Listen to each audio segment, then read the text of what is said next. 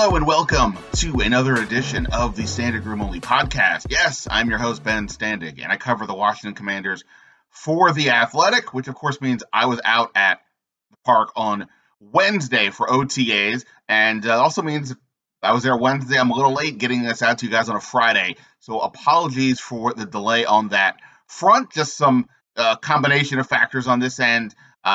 Day job, the main part of the day job, I should say, writing.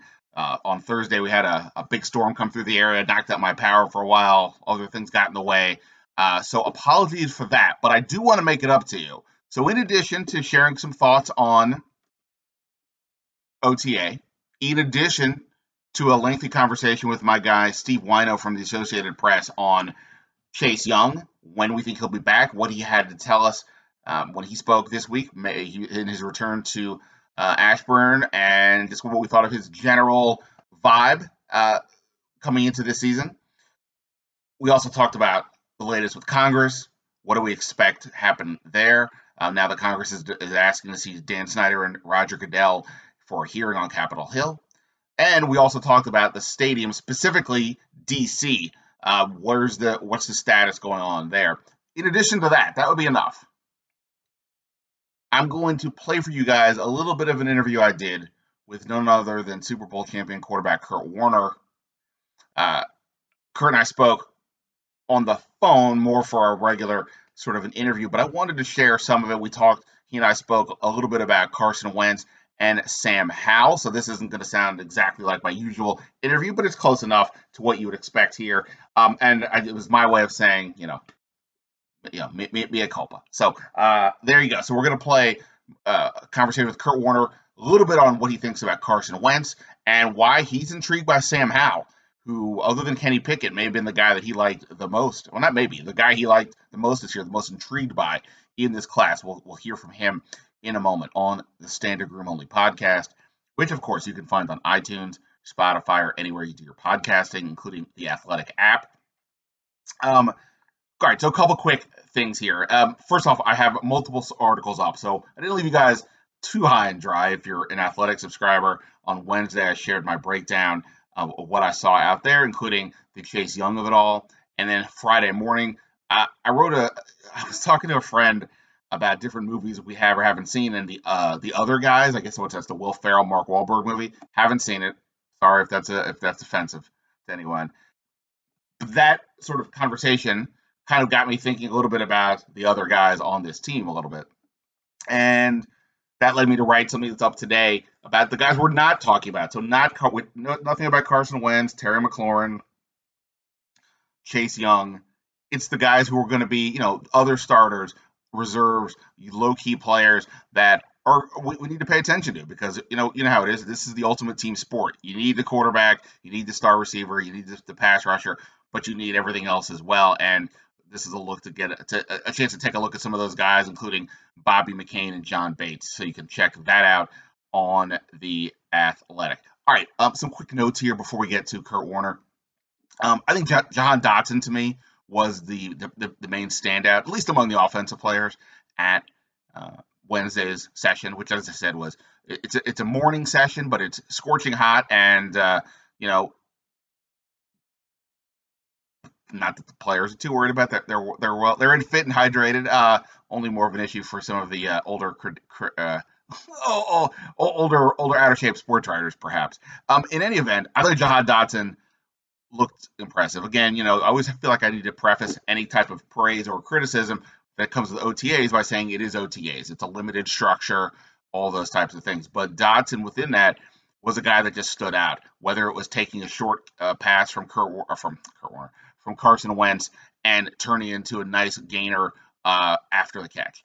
Whether he made a contested catch along the sidelines on a throw from Taylor Heinicke that was a good throw, but sort of head high, and he made that as well. There's an enthusiasm about him. There's a maturity about him that's noticeable. J.D. McKissick was among those raving about Dotson and what he's been able to show so far. The coaches are clearly big fans as well. So for me, Dotson has stood out. Now, obviously, Terry McLaurin is missing from this room, so that leaves some opportunities for others. But, I think Dotson is, again, not going to say he would be your X receiver if Terry McLaurin is out or something goes unbelievably haywire there. And that's part of the point. Scott Turner was saying he's not looking for Dotson right now to do anything specific. He's just using him in different ways, trying to get a feel for all the different ways he can use him in formations, pass patterns, etc. Same thing, obviously, the quarterbacks are learning him as well. It's been good so far. And, when we talk about, and this is something we're going to talk about with Kurt Warner, the weapons that Carson Wentz has at his disposal, deeper group than what he had certainly in Indy last year and probably for most of the time in Philadelphia as well, if not all the time. So, Dotson, my thing typically when it comes to rookies in these scenarios, I'm not trying to see if the guy's a star because it's, again, the format doesn't always lend itself to really telling us that. But do they look the part? Because some guys can look overwhelmed off the bat. They don't quite belong at this level. This is an adjustment going from college to the pros. I'm not saying any of that with Jahan Dotson. So good start for him. I think he's standing out. Will be interesting to see where he develops from here. On the other side of the ball, I think what stood out to me the most was we keep wondering who's going to be the 11th defender, right? We know the 4 starting defensive linemen when they're healthy. We know the 4 in the secondary, the base 4 when everybody's available, which they are now. And we're pretty confident that Cole Holcomb, Jamin Davis are the linebackers. The question is, who's the other 11th player? Is the Buffalo nickel? If it's going to be that role, is that a Percy Butler situation? If it's a third linebacker, I don't know. Is it David Mayo or Khaleke Hudson at this point? It could be a cornerback as well. And Benjamin St-Juste, the second-round pick, the second-year player, the third-round pick from Minnesota, would be a candidate you would think, from like a traditional nickel situation, right? Where he's on the outside, which he was last year. You move Kendall Fuller inside, and there you go. Except, as we've discussed, Kendall Fuller was much more effective outside last year. Ron Rivera praised his vision for that role compared it to Josh Norman level, which obviously from Rivera's perspective is a pretty high praise. So they want to keep Fuller outside, it looks like, which makes logical sense. And that's why it was interesting to see St-Juste inside as the slot corner in Wednesday's practice. I'm told he was there Thursday as well. We were not out there for Thursday or Tuesday. He's 6'3". You wouldn't have thought that he would have been a guy with sort of those swivel hips you want on the inside. But Rivera said, there are teams that obviously use big targets inside. Just as one example, we talked a lot about Drake London entering the draft. He played slot a ton in college, and he's a huge guy. So I think what Rivera wants to do here is get a look for the different options. In this case, does he have a big defensive back he can use inside when needed, whether it's a tall receiver like a Drake London, maybe even a tight end, what have you. And St-Juste is obviously that guy. So I thought that was interesting. For what it's worth, Bobby McCain told us as well that he, not necessarily in the mix for the Buffalo nickel, but that he could be in play for some slot corner duties as well. And that would be a way to have 3 safeties on the field. If Percy Butler they view as more of a free safety, which is Chris Sims, the NBC sports analyst, said that he thought Percy Butler was the best free safety in this draft, that McCain could move into, who had cornerback skills earlier in his career with the Dolphins, maybe gets a little bit of that corner run. You keep Cam Curl at sort of that more strong safety, Butler at the free, and go from there. Again, at this point, they're mixing and matching. They're seeing what to do. I still have questions about who's going to be the 11th defender the most of the time, but it was interesting to see. St-Juste was out there, of course, a lot at the beginning of last year. He's a talented player. They like him. Concussions, kind of hampered his rookie year, obviously. But I wouldn't have necessarily thought you move him inside. They're giving him a look. We'll see how this goes for sure. All right, so that's let me just cut it there. I've got plenty more, like I said, on The Athletic about what happened at OTA this week and what's been going on in camp. More with Steve Wino in a few moments, but let's get to Kurt Warner. The next voice after I stop talking will be Kurt Warner. As I said, this was not a standard interview from a podcast perspective, but we just were talking a little bit, and here's a little bit of our conversation, starting with some thoughts about Carson Wentz. Warner had some criticism of Wentz earlier before the trade, so we sort of caught up with him a little bit there. And then, as I said, he's intrigued by Sam Howell. So we'll get to that and more here on the Standing Room Only podcast. he can get back to, the best Carson or be better than he's been up to this point. But you got to see it. You can't ever go and say, no, I know he's going to do it. I don't know. And that becomes the real question with a lot of these guys. The Daniel Joneses and everybody is that, we've seen moments. We know these guys aren't terrible quarterbacks. But are they that guy? Are they the franchise quarterback? And what you need from a franchise quarterback to be competitive, because that's ultimately what it comes down to. And that's kind of where Carson is. He's shown us enough to intrigue us to say, yeah, we think he's got the ability to do it all. But he hasn't shown it to us consistently enough for us to be confident that, yeah, without a doubt, we're going to see that Carson Wentz this year. I don't know the answer to that. But I'm hoping. I'm hoping he can get back to that, and I hope we can find a good spot and they play to his strengths, and we can finally see what he's capable of being, year in and year out, week in, week out at this level. Do you like the combination of him with these weapons? Obviously, you have McLaurin, Curtis Samuel. Hopefully, he's able to play this year. They just drafted a receiver in the first round. They got a bunch of running backs now. Logan Thomas. Wentz likes going to the tight end. Do you like the combination of Wentz with these playmakers? I mean, I don't look at it with Wentz. I mean, I think they got playmakers. Yes, and any quarterback needs playmakers around him. I mean, that's just the bottom line. Is that no great quarterback's ever great by himself. You got to have playmakers, and you use those playmakers to their strengths and to the strengths of what Carson does. I think you got two weapons on the outside. You got Logan Thomas, without a doubt. JD is one of those special guys out of the backfield. Antonio, I love their ability to run the football and help there. So yeah, I mean, to me, there's plenty of weapons there to allow Carson to have the opportunity to show what he's capable of. I don't look at this team and go, oh, man, it's going to have to, Whereas last year, when he was in Indy, I think we could have said that a little bit. Like, maybe he doesn't have the best supporting cast in the passing game. And so, again, when I assess those things, I don't look necessarily at, are these guys winning all the time? When I assess quarterbacks, I analyze what I think they should be doing with the football. And do they do that consistently? When it's time to throw, do they make the throw they're supposed to make? So I'm not putting it all on their weapons.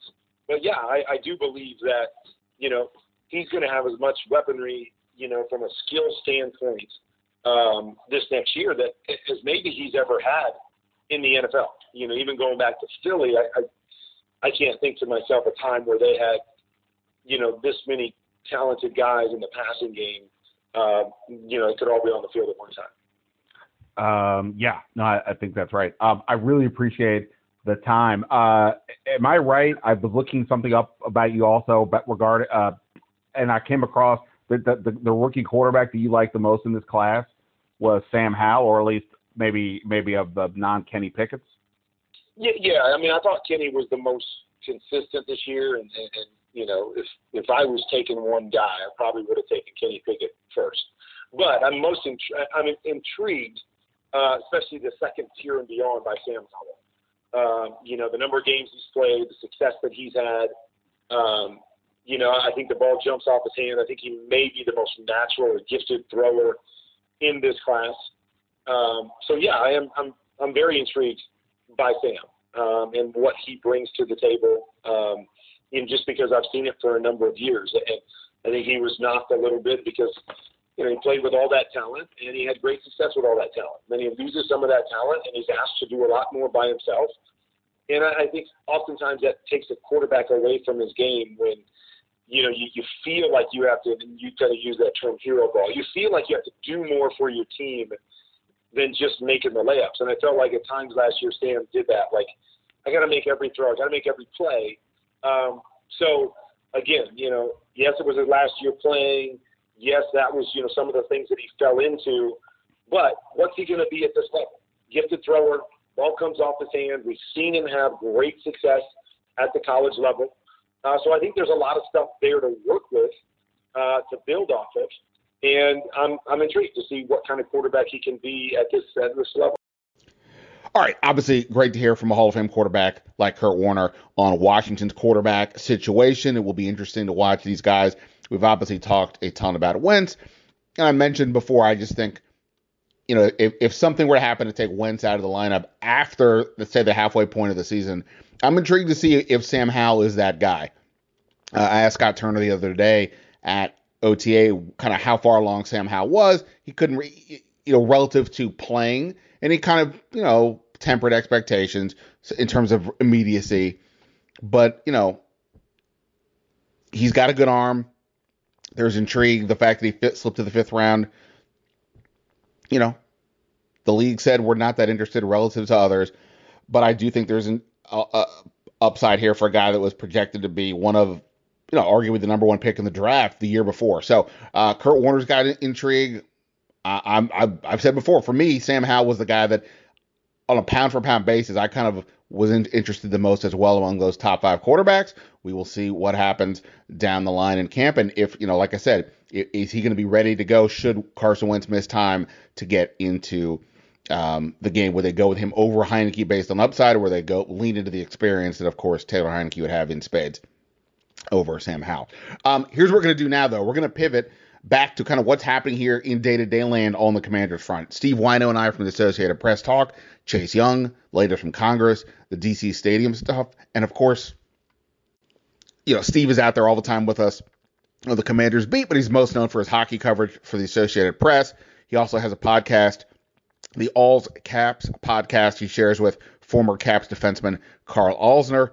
He's also got a book coming out later this year, Odd Man In, Hockey's Emergency Goalies and the Wildest One-Day Job in Sports. You can order that wherever you do your books, wherever you buy your books. But right now, we're going to be talking Commanders. Let's do it here on the Standing Room Only podcast. All right. Joining the podcast as promised, he's your go-to guy for all things hockey for the Associated Press, but for our purposes today, we're using him because he's always out with me at Commanders headquarters. We watched some OTAs yesterday. We heard from Chase Young, and he wrote about the latest going on with the Commanders, Congress, and so on. He is the great Stephen Wino. I'm going with call signs now, Wino. You're my first one. Call sign Pucknut. Pucknut. So that's like the top. You're going like Top Gun style here. Yeah, I'm all in on Top Gun.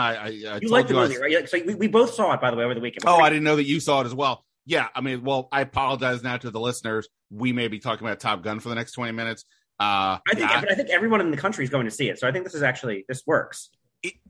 So this was the first movie I saw in the theater. I think I've said this on here. Yeah. Since the pandemic, I texted with you and our guy Brian McNally, and you both, I believe, said the exact same thing. You were going to go see the movie, and you had not been to the theater in all this time. I talked to one or two other people who had a similar reaction. So it does feel like I'm not a Marvel guy. Maybe, I don't know if you guys are. No, but like, so this was for me, okay, let's go. And for 30-something years of what, I never pondered a Top Gun 2, really, until they told us it was going to happen. Then it's happening. Then it's a 3-year delay or whatever it is. Could not have lived up to expectations more. I was thoroughly. It was not just exciting for the action stuff, but the emotional components were legit there. I loved it. Yeah, and after standing out in the heat with you yesterday at Commander Central, the nice air conditioned movie theater, I might go back and see it again. Oh my God! I'm an idiot. Kids, if you go outside in the sun, put on sunscreen. When your mother is right about this, I'm completely torched, and I looked at myself this morning. Not great, Bob. Wear sunscreen, kids. Wear sunscreen for sure. All right, so we're going to be pretty hyper focused here, as I said in the intro. We're going to start off with some of the football stuff, specifically what actually didn't happen on the field, but somebody who they need to have a really good year on the field when he's ready to come back, and that's Chase Young, who made his OTA debut. His 2022 OTA debut this week. Actually, he made his OTA debut. Actually, he made his OTA debut, period, this week, because he didn't obviously show. Last year, he was there Tuesday when they opened. This session, the media was out there on Wednesday, and he came out late to practice. Again, he was doing whatever he was doing, rehab, but he eventually showed up, was on the field. He was there sort of cheering on the guys, watching the 11-on-11s. He's yelling for Montez Sweat. He tells us later he's standing next to Jack Del Rio. So he's hearing sort of the signals and the play calls and the insight, and he's gaining info from that. ultimately the question at a basic level is when's he coming back? And on this front, Wino, we don't actually know anything different. He and Ron Rivera said all the right things. He's seemingly on track. The doctors, both the team staff, the group in Colorado where he's been rehabbing, Dr. James Andrews, who performed the surgery, of course he did, on the knee, that they all were in consultation and that things are progressing. That's about as best we have. Nobody would give us, is he going to be ready to start a training camp by week 1? We don't know.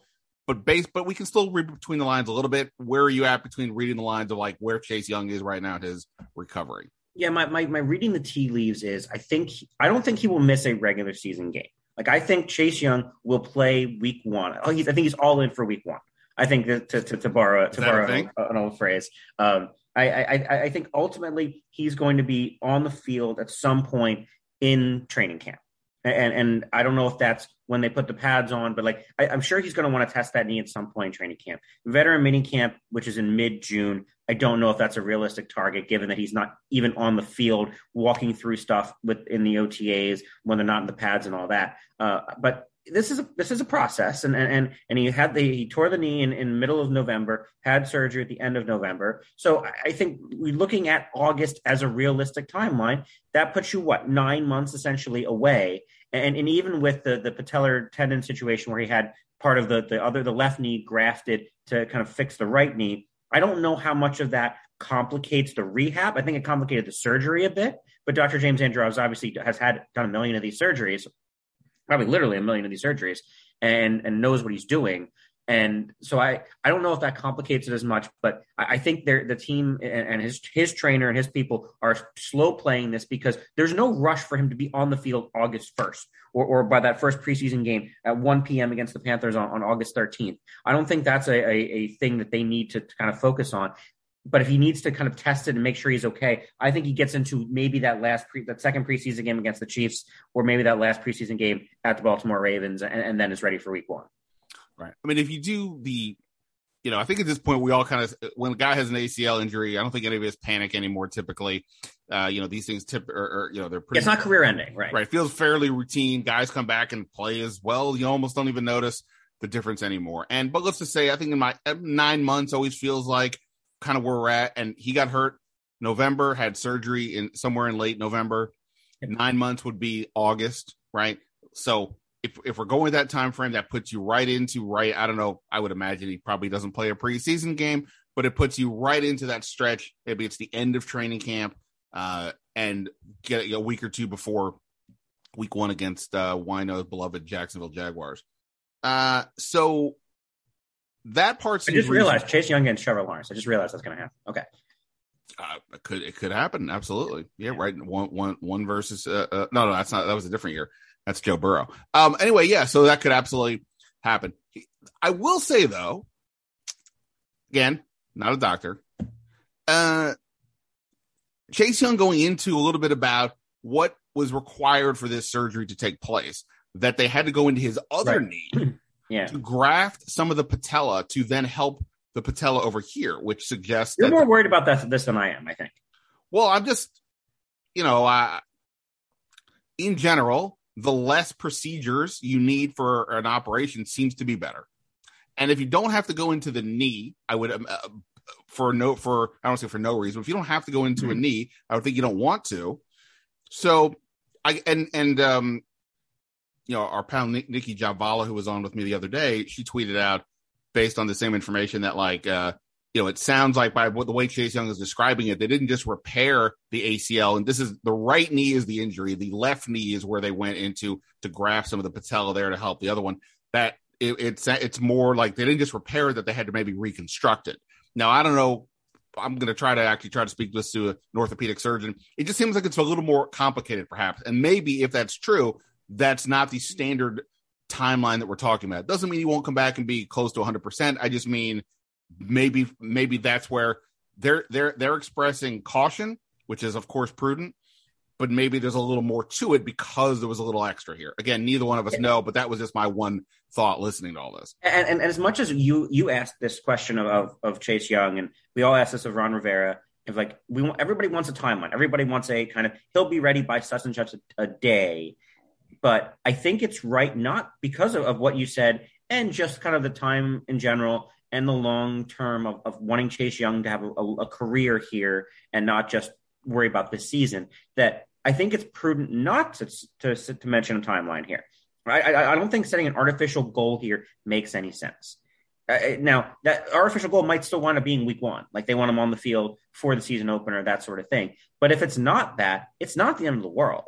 I think one of these, if it winds up being an 11-month recovery and he's back by mid-September, end of September, and misses 1 or 2 games, that's not the worst thing in the world because you don't want him even thinking about this. I'm not even talking about re-injuring it. You don't want him hesitating on it. And our colleague Matt Paris asked this about kind of like, do you have to worry about kind of trusting both of those knees now? Because you mentioned obviously having that graft taken out of his left knee. And he kind of brushed it off. I sort of brushed it off in my mind because it's not like he had that one kind of repaired, but the repair that was done on the right knee, certainly there's reason why he went to Colorado or has gone to Colorado to have these gadgets and kind of working on this, because I think it's a matter of building up the strength in what's a brand new knee, essentially, after getting reconstructed. And now having Chase Young with the way he plays and kind of what you need to be a pass rusher in football and kind of the push off of your knees that you need, I think it's important for him to mentally be there as much as physically. Right, for sure. And okay, so that's the gist. We don't have a great feel. I think both men, there was enough encouragement there. I didn't hear anybody, I don't know. And part of this also is Chase Young is a perpetually, it's either, so Rivera, I always call an optimist. I don't know if I would call Chase Young an optimist, but I call Chase Young sort of optimist, naive, kind of like he just seems like he just goes through life and things happen. And look, he's obviously been very successful, had a lot going right for him in his young life. So I don't necessarily know. And this is this is going to veer into the part about does Chase Young, is he starting to get it on the football side of what he needs to do to win? But he seems to bounce around. Nothing's going to get me down. I asked him, I was trying to ask him if he learned anything about this experience, learned anything about himself through this experience. He took it, I think, more of a question about, did he learn about what went wrong last year and he on the field? And he was like, that was last year, we're moving on. Okay. So I don't know that he's always like the most like in the moment kind of guy on like, or introspective guy, I should say. Right. I think your take on this is correct. By the way, I think he's a growing, maturing kid still. He's 23. Sure. I mean, and that's the thing, right? I mean, like Jahan Dotson, you were there. We talked to him not this week, but the previous week. He comes across in a very different way, similar to like a Terry McLaurin guy, where you're like, okay, like if you wanted to make me have this guy run my company or be on my board, I could consider doing that. They're clearly thoughtful. They're thinkers. They're not getting too high, too low. They're processing everything. It's not just about the image. It's like, okay, well, what is actually happening here? Let me give you a thoughtful response.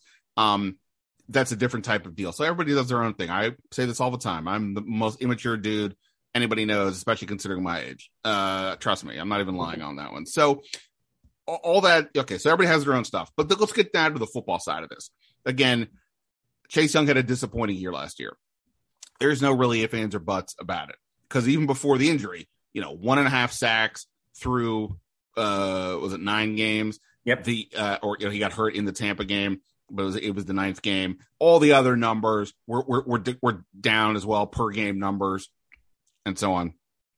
And he of course skipped OTAs, as we said. He later, right before the Tampa game, was asked about kind of does he feel like skipping led to this slow start. He's like, I got to go make my money. You all would have done the same type of deal.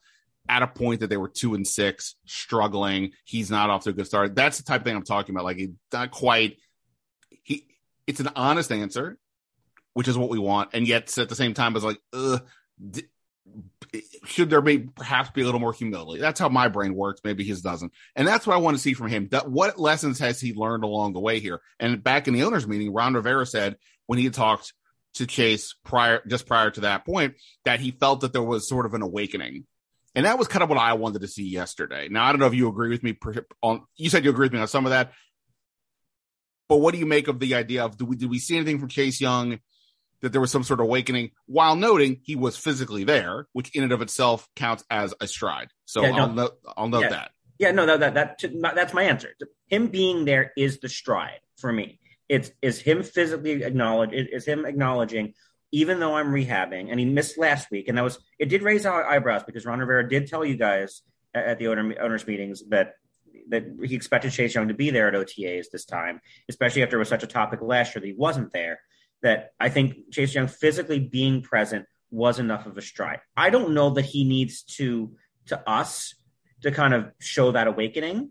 I don't guess as much as it'd be good for our jobs. I don't think it matters. I think if he is showing that to Ron Rivera and he's showing that to Jack Del Rio and to his teammates that he's there and that he consciously understands the work he needs to put in, because you're right, he has had success in his life. And it's not like we're not saying he hasn't worked for it. That's not it. But I think you and I are on the same page that he is so naturally talented at this that it's not like he needs to put he doesn't think he needs to put a whole lot of thought and work into being great because he's just naturally great. It's why great coaches are great players aren't often great coaches because they just do it. It's very hard for Wayne Gretzky to explain or for a Peyton Manning to explain how they do their job. They're just really good at doing it. Chase Young, and he did. Success came very naturally for him in college. It came naturally as in his rookie year, as AP Defensive Rookie of the Year, and had that happen. And then when the struggles start, then you're like, okay, well, is there a step he needs to take to kind of be a professional? And I don't know if that's necessarily off the field stuff or stuff he needs to do in the gym or kind of tactically about that. But yeah, I do think that the team needs to see out of Chase Young, has he come to grips with needing to do those things to be a professional? And the jury's still out. I mean, it's June. They need to see this by August and September when games actually start. But physically being there was a stride. And I think being in the building and being around Ron Rivera and those sort of things and acknowledging the point of being there is a good first step. All true. And, ultimately when we get, dial it further into just how is this team going to do this year, I wouldn't definitively say they will rise and fall as Chase Young produces, but at the same point, kind of, because, I mean, they obviously have like John Allen, Deron Payne, Montez Sweat all crush it. Chase Young can have a subpar year and maybe the impact isn't going to be felt, but he is effectively the face of the defense. And they are, when we talk on here about are they going to pay Deron Payne or not, and if they do or they don't, what does that mean for Montez Sweat? All of this is part and because we're assuming Chase Young is going to be the guy they do pay, right? Because he is the number 2 pick. He is from here. He is the guy you put on the poster. He's the one. If we, played the game, if we played some sort of Commander Squid Game or whatever, you rank like Chase Young's a 2 seed or 1. I don't just mean because he's a 2 pick. He's very high. It's Terry McLaurin, him. I don't know. That may be the list. That's it. That's a list. Right. So he needs to do this, not just even for the production, but for the perception, for the mindset. The locker room needs to buy into him. And especially they're giving him the captain, they've made him a leader and all this stuff, despite being a young guy. So it's very important that he does not suck. To use a line from Entertainment World, but yeah, that would be thing. So we'll see where he's at. He's still got some time to recover. I'm with you. I don't think I said before. Like I'm imagining he'll be there for week 1, but maybe I had a tick more pause based on the idea of how this procedure kind of went. Yeah, no, and you're right. I do think he's the key to that defense. Because of what a pass rush does. Montez Sweat is great and all, but yes, this is Chase Young's franchise now. Lastly, did he get taller? I don't know if it was the angle, but I was looking back at my pictures. It was definitely the angle. Scott, our boy Scott Abraham's not that short. Right, like I tweeted out a picture, and he just looked tall in general, Chase Young. But he is tall. He's 6'5". But like it just looked like he got somehow bigger, or Scott Abraham. If you can look on my Twitter feed and see, he looks like he's Muggsy Bogues. You and I are not 6'5". We are not. I'm not 6 foot. I'm not 6 foot tall in my dreams. Well, hopefully you're dreaming about some other fun things instead. All right, let's go to not fun things.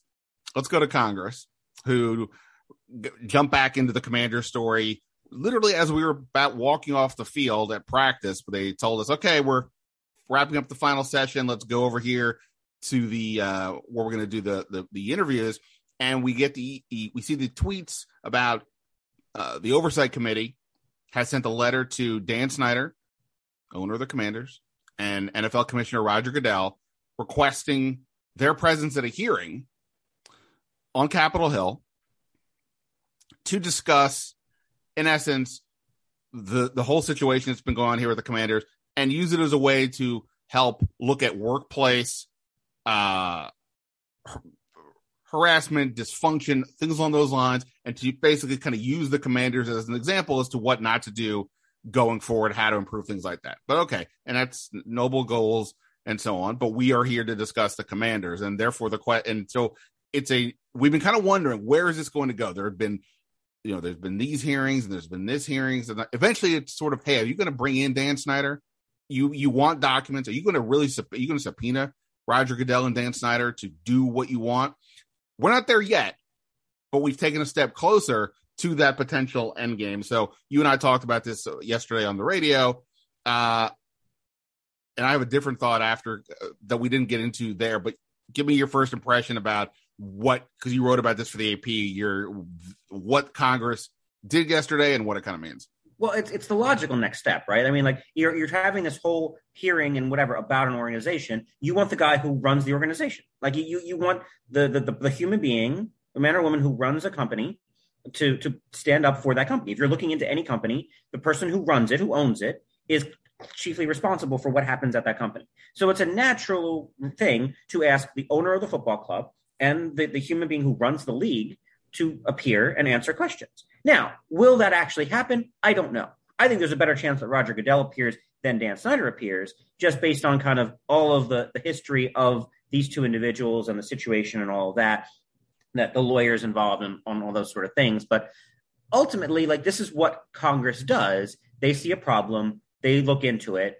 And certainly there's disagreement, you and I discussed this as well, about some of the Republicans on the committee think this is a waste of time and taxpayer money and all of that. And you've got the Democrats on the committee saying this is important for workplace issues and this sort of thing, and kind of the big picture of it. Now, most of your listeners probably don't care about, like, not saying don't care about the big picture issues, but the question is, will Dan Snyder continue owning this team? And this investigation could go a long way.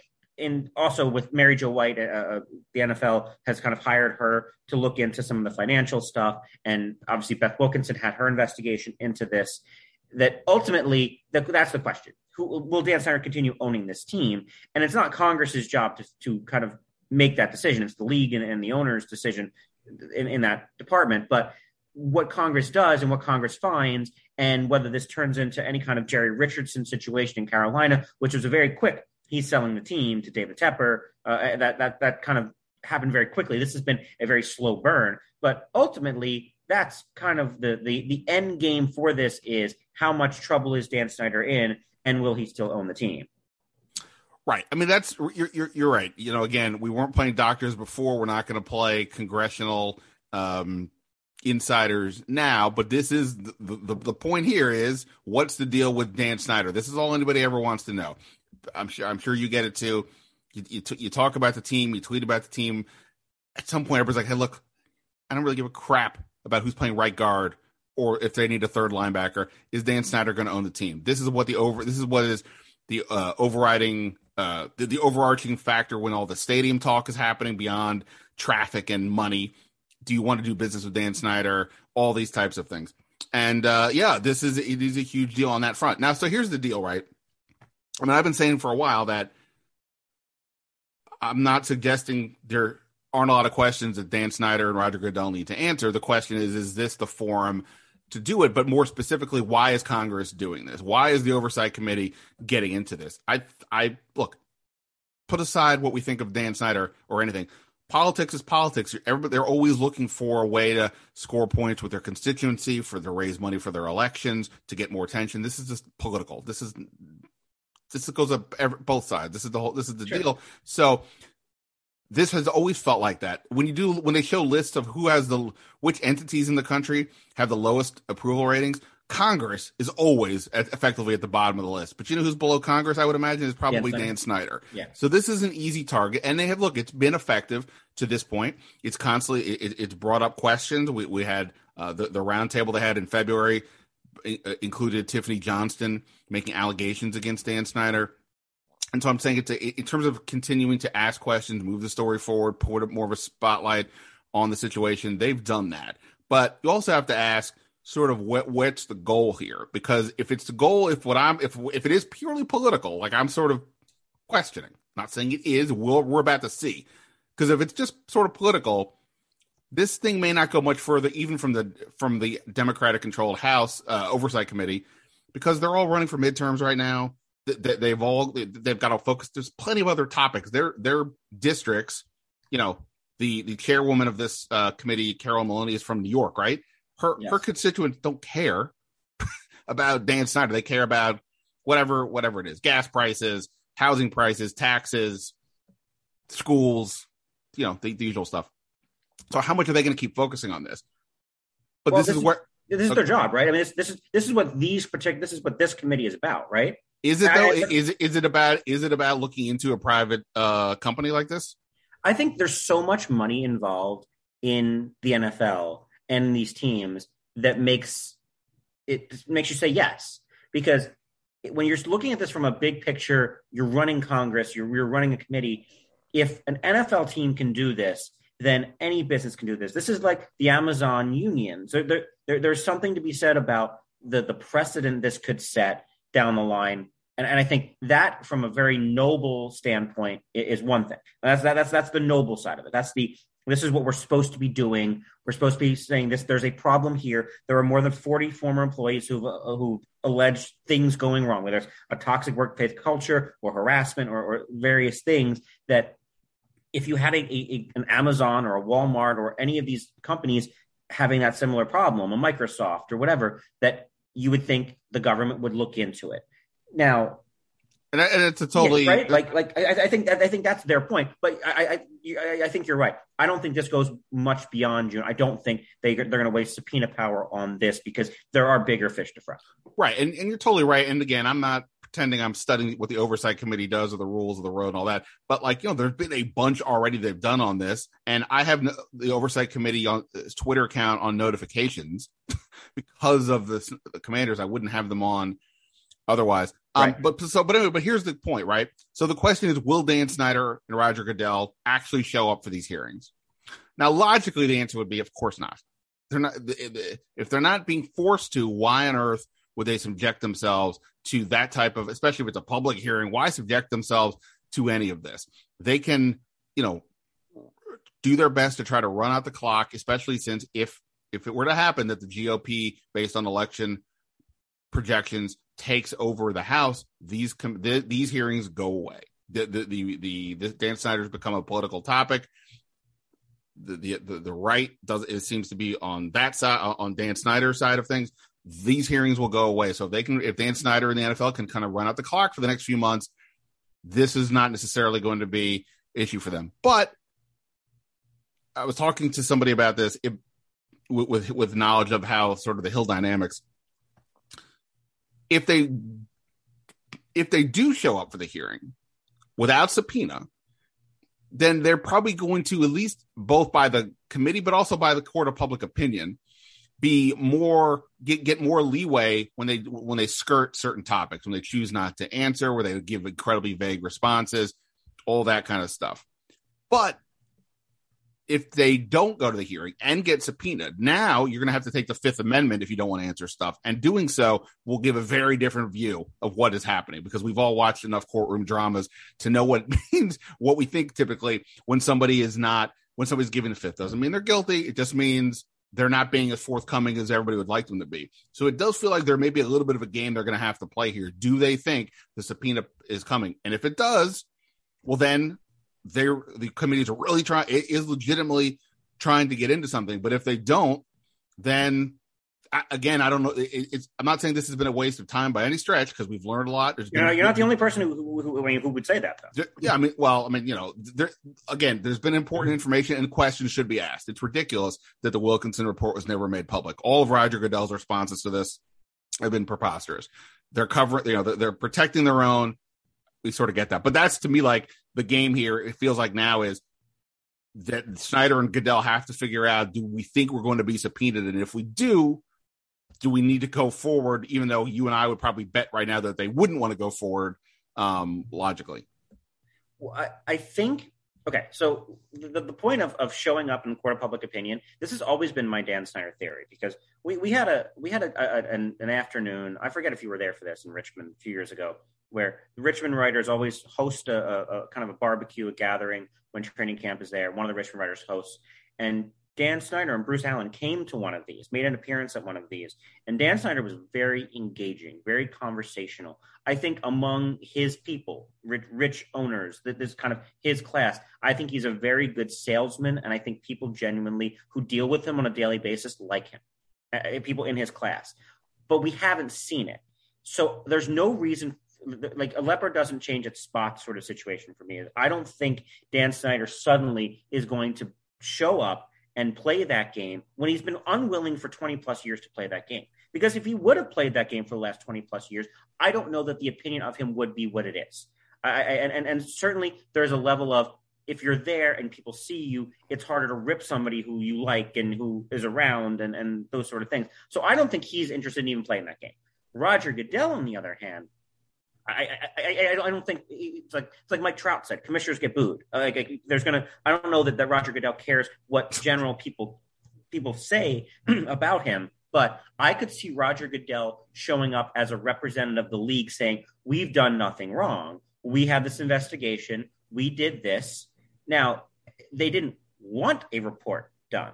This is a very specific. They didn't want a written report. I covered the Chicago Blackhawks sexual assault scandal and the investigation and the multi-page report detailing X, Y, and Z happening.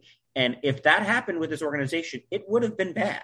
So I think there was a directive to Beth Wilkinson to not put a written. I don't think there's a written report that exists. So everyone's saying release the report. I don't think a report exists. I think it was intentional. She has notes, and there was a presentation given orally in this. Well, he said the order was don't right. Make a report. Yeah, do not make a report. But I do think I think I could see a way where Roger Goodell shows up as a representative of the league, and Dan Snyder's lawyers send a kind of almost a testimony saying, this is what Dan Snyder says, this is what his lawyers say, kind of like they did send the letter to the FTC explaining kind of here's what we've got, but not have Dan Snyder physically appear, because I don't think he's interested at all in playing that game. And it will be fascinating to see if neither one shows up. Does Congress pull the nuclear option and say, okay, we're going to subpoena and kind of release what they've heard, not just the financial stuff, but from the former employees who've alleged harassment and other things, that if they release some of this information publicly and put pressure on the league and on Dan Snyder, kind of where it goes from there. Yeah, we'll see. I think what's interesting also about this is that, like, it seems evident that while Roger Goodell is in his role as NFL commissioner is effectively doing his best to protect the league, but to a certain degree, one of the owners, because the owners are his bosses, they have clearly been at odds over a lot of this. A lot of this as evidenced by Goodell saying that, Snyder has not been kind of running the show, and the Snyder world kind of saying, what are you talking about? He's never really left, or things like that. Right. So there's that. But now that we're reaching this point, I kind of, my thinking is that these two sides are going to understand they need each other, and they got to figure out a way to work together on this, because neither one of them really wants to necessarily go forward here. They need to get on the same page. So it would be really fascinating to see what kind of meetings have been going on up in New York, down here, wherever Snyder is in Ashburn, or his palatial estate in Mount Vernon, or whatever. Those meetings, I think, they'd be pretty fascinating. As of this moment, we're talking 11:10 a.m. The Commanders issued a general statement, as did the NFL, about wanting to, willing to work and help, whatever. But we haven't heard with the Commanders, there's often the second statement that's clearly directly from the Dan Snyder side of the world that gets more bitter and angry and frustrated. We haven't seen that yet. So I imagine people had to probably talk him out of sending something out, but at this point, that has not happened yet. And by the way, just last thing that tied in with the last topic I have with Wino, the story I put up on The Athletic on Tuesday, right before we expected the Virginia General Assembly to vote on the stadium funding bill was to say that as the world continues to go against the Commanders in their search for a stadium, that waiting is a viable option for them. It should be discussed more than we've been discussing it publicly. One, the 2027 timeline to leave FedEx Field is artificial. Nobody's kicking them out. And two, a lot can change in 8 months. I don't just mean that because life is variables. I mean, like, literally, example, Congress. The House, the people running the House Oversight Committee right now may not be running the committee in 8 months.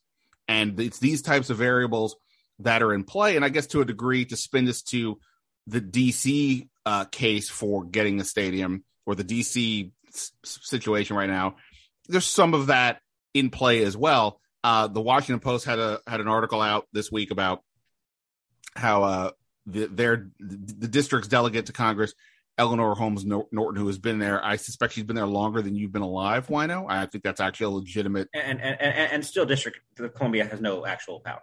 Correct. Right. That's it's preposterous that we live in a country in which anybody doesn't have direct control of their own situation as a community city, let alone the nation's capital. There's a lot of things that don't make sense. It's a top 5 thing that doesn't make sense. It's a top 5 one. But this is where we're at. And any event, the Post put out a story, and let me apologize here. I thought I had it up, but I don't directly in front of me. Oh no, here it is. The headline is Norton DC leaders disagreement leaves RFK Stadium plan in lurch. And it talks about, the lead paragraph is, disagreement between DC's mayor and council chairman has for months prevented the introduction of a bill in Congress that would allow the city to purchase and develop the derelict RFK Stadium site, according to Delegate Eleanor Holmes Norton. And if this is sort of your intro into this topic, it makes it look like, oh, okay, well, DC needs to get its S together so that Congress can work on a deal with Congress to get this land to the district. Is that a fair read of how, if you sort of don't know the background? That's on the bare minimum, yes. For years, this has been the problem. Right. And so this is my problem with sort of this, right? Again, all these stories, you always have to ask yourself, what's the purpose of this story, right? The purpose of this story is DC has not been very involved in the stadium talk. The perception, if not the reality, as I've talked to people, you've talked to people, is that Virginia certainly is trying, general in some way, maybe a little bit less momentum now. Maryland has at least put a proposal to say, well, we're not going to give you a dime for the stadium, but we'd like you to kind of stay. We'll build around it. We'll help you for that. We'll give you $400 million for those things to help develop it in like sort of a, one Loudon-y kind of a way with stores and restaurants and things. But DC, it's like, the RFK site's on federal land. You got to deal with that side of it, and the city can't get involved, and nothing's really happening here. My problem, though, is this isn't new. I looked this up, like just a basic Google search. I think I just Googled like Eleanor Holmes Norton RFK. Press release from her office, March 26, 2019. Congressman Eleanor Holmes Norton today introduced a bill to sell the RFK Stadium site, unused federal land, to the District of Columbia for whatever fair market value. This is an ongoing topic. They have been trying to get this land forever, right? It doesn't matter who's in office or what's going on. It's a problem. Now, right now, some people may think this is the time for it to go because the Democrats have the White House and Congress, but and basically, they have the deciding vote in the Senate. But this is not a new topic. This has been going on forever. And the idea, and in this story, Holmes Norton, she's quoted as saying, it's a fun quote. She says, quote, "I'm stuck on stupid here. I can't move until they move," she said of the DC leaders. "It would be in their best interest to move now while we have control of the House, the Senate, and the presidency." All that may be true, but I just don't know if I buy that. If, say, Bowser and Mendelson, the other main leader here, got together, that all of a sudden the land is showing up for DC. That would be, if that was the case, I just think they would do it. No, you're right. But sorry, are you suggesting that this was brought up again to say DC should be in this conversation? It seems like the timing that it came out as Virginia is doing all it's doing is, right, because this came out on Tuesday, right? This story was on Tuesday, the day that Virginia was at least going to introduce the bill. Then it obviously was delayed.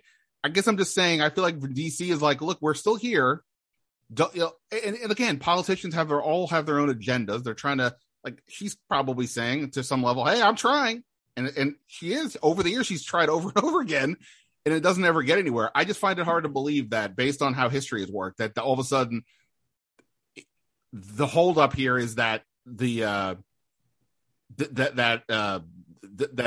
Mayor Bowser and the DC Council can't get their act together is the problem. I just find that hard to believe completely. But you tell me, you are a thinker here. What's your view on this whole situation? Well, I not to bring in the other sport I cover, but there's an 81-1 long shot chance that RFK still happens, right? Like this is like this is everybody's dream. I think it's Dan Snyder's dream. I think it's your dream and my dream and everybody to have the new stadium at RFK.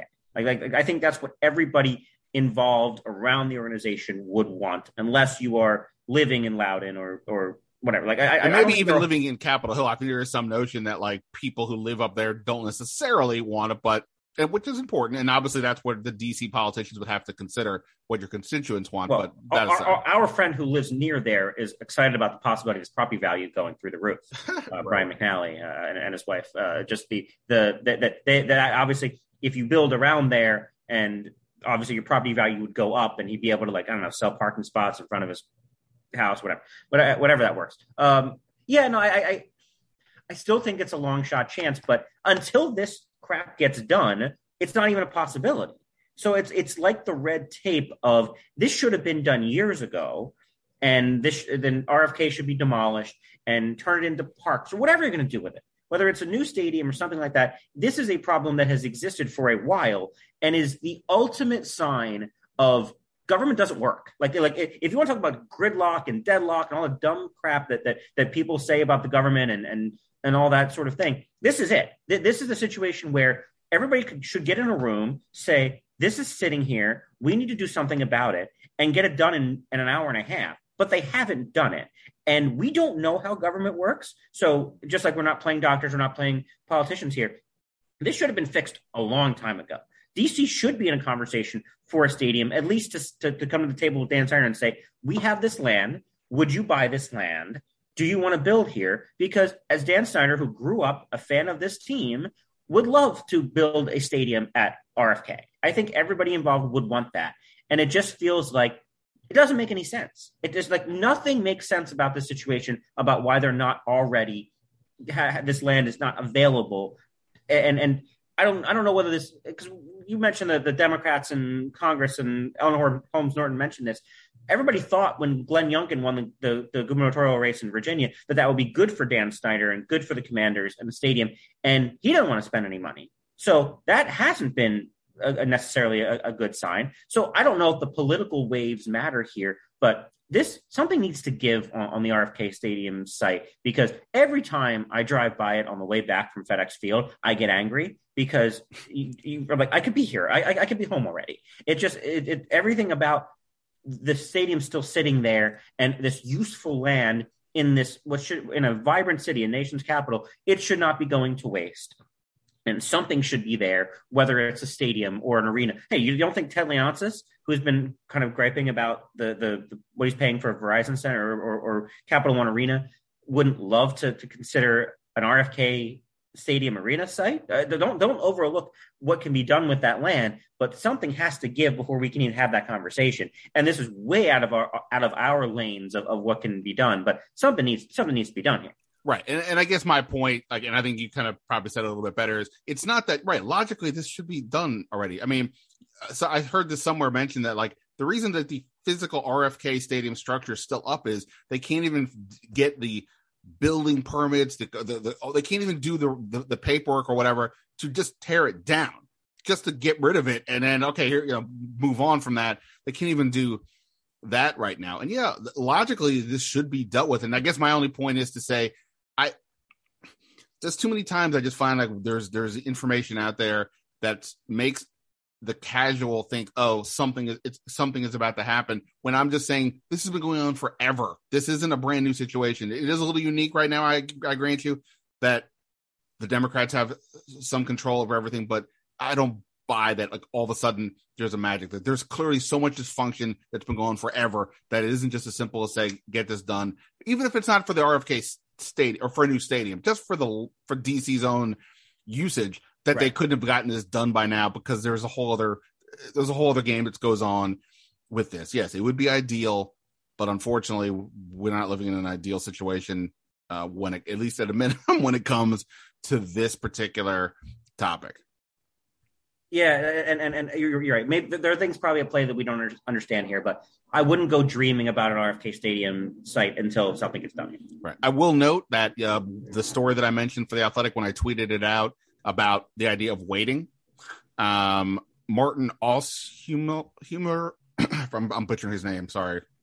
Let me look it up really quick. Martin, he covers DC politics. He was on this podcast a few weeks ago when we were talking about the stadium topic. He retweeted my story. Martin Ostermule, apologies.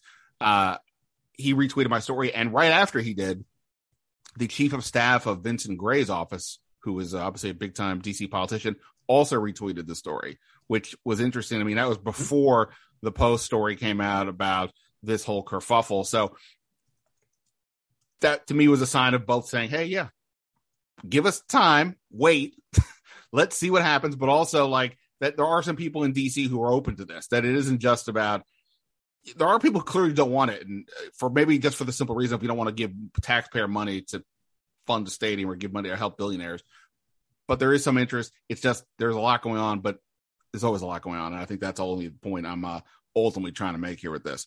Wino, any other thoughts on anything Commanders related? You got a Stanley Cup prediction here. You want to tell us about the Belmont Stakes? Anything you want to share before I let you go? Can I plug my book? Oh my God! Of course. Yeah, it's not, again, it's not football related. I did write a book on emergency backup goalies. It's called Odd Man In. Hockey's kind of, just search Odd Man In on Amazon. You can pre-order it. It's out in October 25th. But I actually wanted, you brought up what we were talking before we got on the air about 2027. Who do you think from this team is still around in 2027? Yeah, so I mentioned to Wino, I did radio last night on 106.7 The Fan with Britt Giroli. Wino came on as a guest. And at one point, I'll be honest, Britt and I were kind of running out of steam. It was a long day. Anyway, so because we keep talking about 2027, I came up with the random question: who in DC sports will be here then? And with the Commanders, it is pertinent. We asked John Allen the other day about the stadium. Somebody did, because he's local. He's like, I hope I'm still playing. Right? He's like, well, I don't know if I'll be here, but that'd be great. And to me, that was like, yeah, that is something that's notable about all this. It is silly, right? If they had actually gotten Russell Wilson, how that probably changes some perceptions. Forget fans, like from politicians, about what this means. Even though Russell Wilson wouldn't be here probably in 5 years, that's the silly part about politicians here, right? Is they don't trust the direction of the franchise. Sure, they haven't won anything since the 90s. Yeah, of course, but it's still an NFL team that, like, look, the Jacksonville Jaguars haven't won anything. Well, the Cincinnati Bengals have been one of the more hapless franchises forever. They had the number one pick in 2020, and 2 years later, they're in the Super Bowl. Yeah, what if Scott Turner is the next coach and he's this genius? You know what I mean? Like, who the heck knows what's going to happen by 2027? Like, I would think the only guys who might be around are like Jahan Dotson, maybe Terry McLaurin, maybe, like, right? Right. I mean, assuming that like Chase Young has 3 years this year and 2 more years left on his deal, assuming he re-signs, then his contract would keep him beyond there. But like a handful of guys, you could have a Mount Rushmore of maybe 4 guys on this team, anywhere around this team or around. And by the way, isn't that like the point of like when we're talking about like how you can't ignore the politics in any of this, is the idea of questioning the viability of the franchise? Again, we all get it. They've been a kind of a mess, to be kind, over the last 20 years. They've no playoff win since 2005. But tomorrow could be very different. And the idea that you're going, if you want an NFL team, you want the team. I mean, like, it's just not, I mean, they easily could be different tomorrow. The Phoenix Suns, who are owned by Robert Sarver, a guy who's sort of the NBA version to a degree of Dan Snyder, they were in the NBA Finals last year, even though people have, I mean, he has his own major investigation going on, right? They just made the NBA Finals last year. They were the 1 seed this year in the playoffs. Things can change. So and it's still valuable, right? Like if this team were to sell for any reason, we're talking in the billions, right? We're talking $2 billion. Oh, I think they would sell. I think, like I saw for the Denver Broncos, the NFL told prospective buyers, "You better come in at starting at $4 billion or don't bother." So I mean, that's. I think you and I agree on this. This is an NFL team. This is the NFL is king in this country. We're talking about football in June. No games are going to be played for 3 more months with any value, and yet we're talking about it. And ESPN's talking about it, and all of these things. People care about this to where. I don't know that I would kind of thumb my nose at Dan Snyder and the Washington Commanders if I were Virginia, Maryland, or DC, because this is the NFL. Right. I mean, ultimately, sort of like I was saying, right, with the DC side, like, let's just not act like this is new, this level of dysfunction. Right. This is new. Similar to Virginia, don't tell me you either want an NFL team or you don't. This is your moment in time to get a pro team in the state that you have not had since an ABA team existed, forever ago. It's right there, and you're going to get it on the relative cheap investment because of the way it is. You don't have to give them $1 billion anymore because nobody else is even coming close. In fact, correct me if I'm wrong, Wino, at this exact moment in time, the amount of dollars that anybody is actually proposing to build a stadium is Zero. No, there's no money on the table. So if you wanted Virginia, offer something, go from there. And if people say, hey, why are you doing business with Dan Snyder? Because we want an NFL team and we don't know what the future is going to be. And by the way, the Titans got $500 million from the state of Tennessee for their new stadium. So if we're talking a precedent here, half $1 billion is about right. Right. Okay. Well, what's also right is, as Steve mentioned, and I mentioned at the top of the show as well, go check out his book. Wino, I know personally, has been working very hard on it. And the backup goalie is easily one of the most bizarre things in sport that a guy can come up literally hanging out in the stands or in the bar or the local hockey rink and play in an NHL game. It's off the charts crazy, and I'm excited to read the book. Of course, go follow Steve on Twitter. What is it? At @SWyno, WHYNO, right? You got it. Go read him with the Associated Press. Go check out his podcast.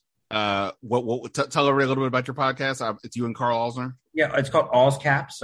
Bram Weinstein, who you all know from calling the football games, Empire Media, who also does John Kimes' podcast, and Bram is a horse racing guy like I am. I do a podcast with Carl Alsner, a former Capitals defenseman, and we talk about the Capitals, but also wacky stuff. And we have Carl's stupid questions where he asks stuff like, "What's the ugliest vegetable?" and kind of if you ask players would they rather win a Stanley Cup or play 20 years or whatever. We have fun. No one who's come on the show or listened to the show has had anything other than they enjoy it. So we enjoy doing it. It's fun. The Capitals aren't playing anymore, so that's a problem. But things are happening around the Capitals, around the NHL still. Andre Burakovsky, who played for this team, won the Stanley Cup with them, is still playing for Colorado, who probably is going to win it this year. So things are happening. We have some fun with it. What is the ugliest vegetable? I don't. I think a kumquat, right? I think would be the answer to this, right? Is that a thing? Could be. I was off the top of my head. I was like, yeah, spinach or broccoli. I mean, unless you're just like that into green. I was like, yeah. I mean, that'd be my own childhood traumas. Yeah, kumquat might be a fruit, but you're right. I was wondering about that, but you're the AP guy. You're the real news. I don't know. Yeah. Wino, I appreciate it, man. Thanks so much. We'll talk soon. Talk to you soon. All right. Many thanks to, of course, Steve Wino from the Associated Press and Hall of Famer Kurt Warner for his time on Wentz and How. More to come here on the Standing Room Only podcast and all over on The Athletic. We're back out at Ashburn, I believe, Wednesday of next week. So one more OTA session to go for us. Then there's the 3-day minicamp the following week, and then everybody rides off into the sunset, so to speak, for a few weeks. But for now, that is it here on the podcast. Until next time, see ya.